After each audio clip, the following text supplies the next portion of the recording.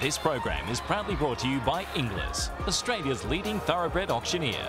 Buy success, buy Inglis.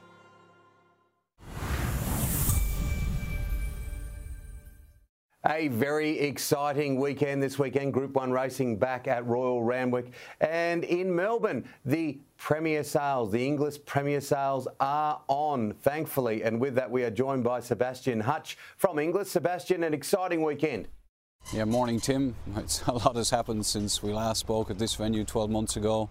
It's been an interesting time for us all, but we're delighted to be back here. Looking forward to what we're hoping to be a perfectly normal conventional sale from tomorrow. A lot of nice horses here. A lot of people are very excited about the sale, and it's a great time of the year. Yeah, we got a bit wobbly there for a while, didn't it? We live in very uncertain times. It's fantastic that the sale is going ahead. Yeah, very much so, yeah. I mean, it's been time where we've asked people to be very patient, understanding, be they vendors or buyers, and people have worked with us. We've been very fortunate in terms of how things have played out, and all the horses are here, all the buyers are here, and there's a lot to look forward to. Oh, was that the classic sale? It went fantastic, records were broken, and there's no reason why you're not having those expectations here with the Premier Sale. Some wonderful horseflesh has gone under the hammer at that particular sale, including the wonderful Black Caviar.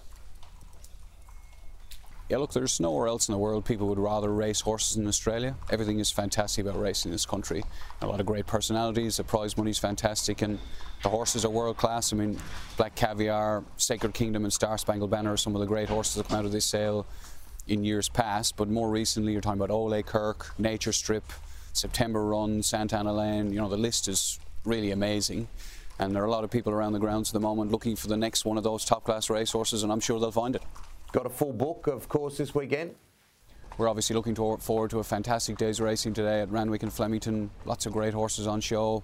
You know, we get to see Australia's most valuable racehorse, Ole Kirk, again. He came out of this sale 2 years ago.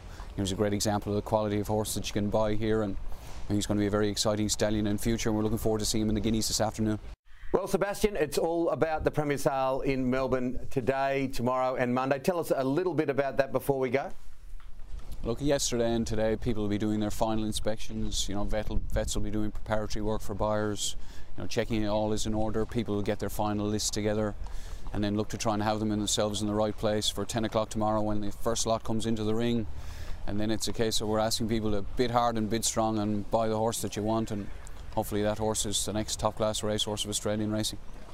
Well, thanks, Sebastian. Looking forward to coming down to Melbourne and seeing the Premier Sales. And Racing Dreams is back next Saturday, 9 a.m. Eastern Daylight Savings Time.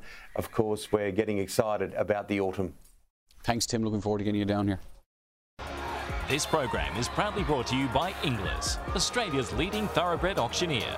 Buy success, buy Inglis.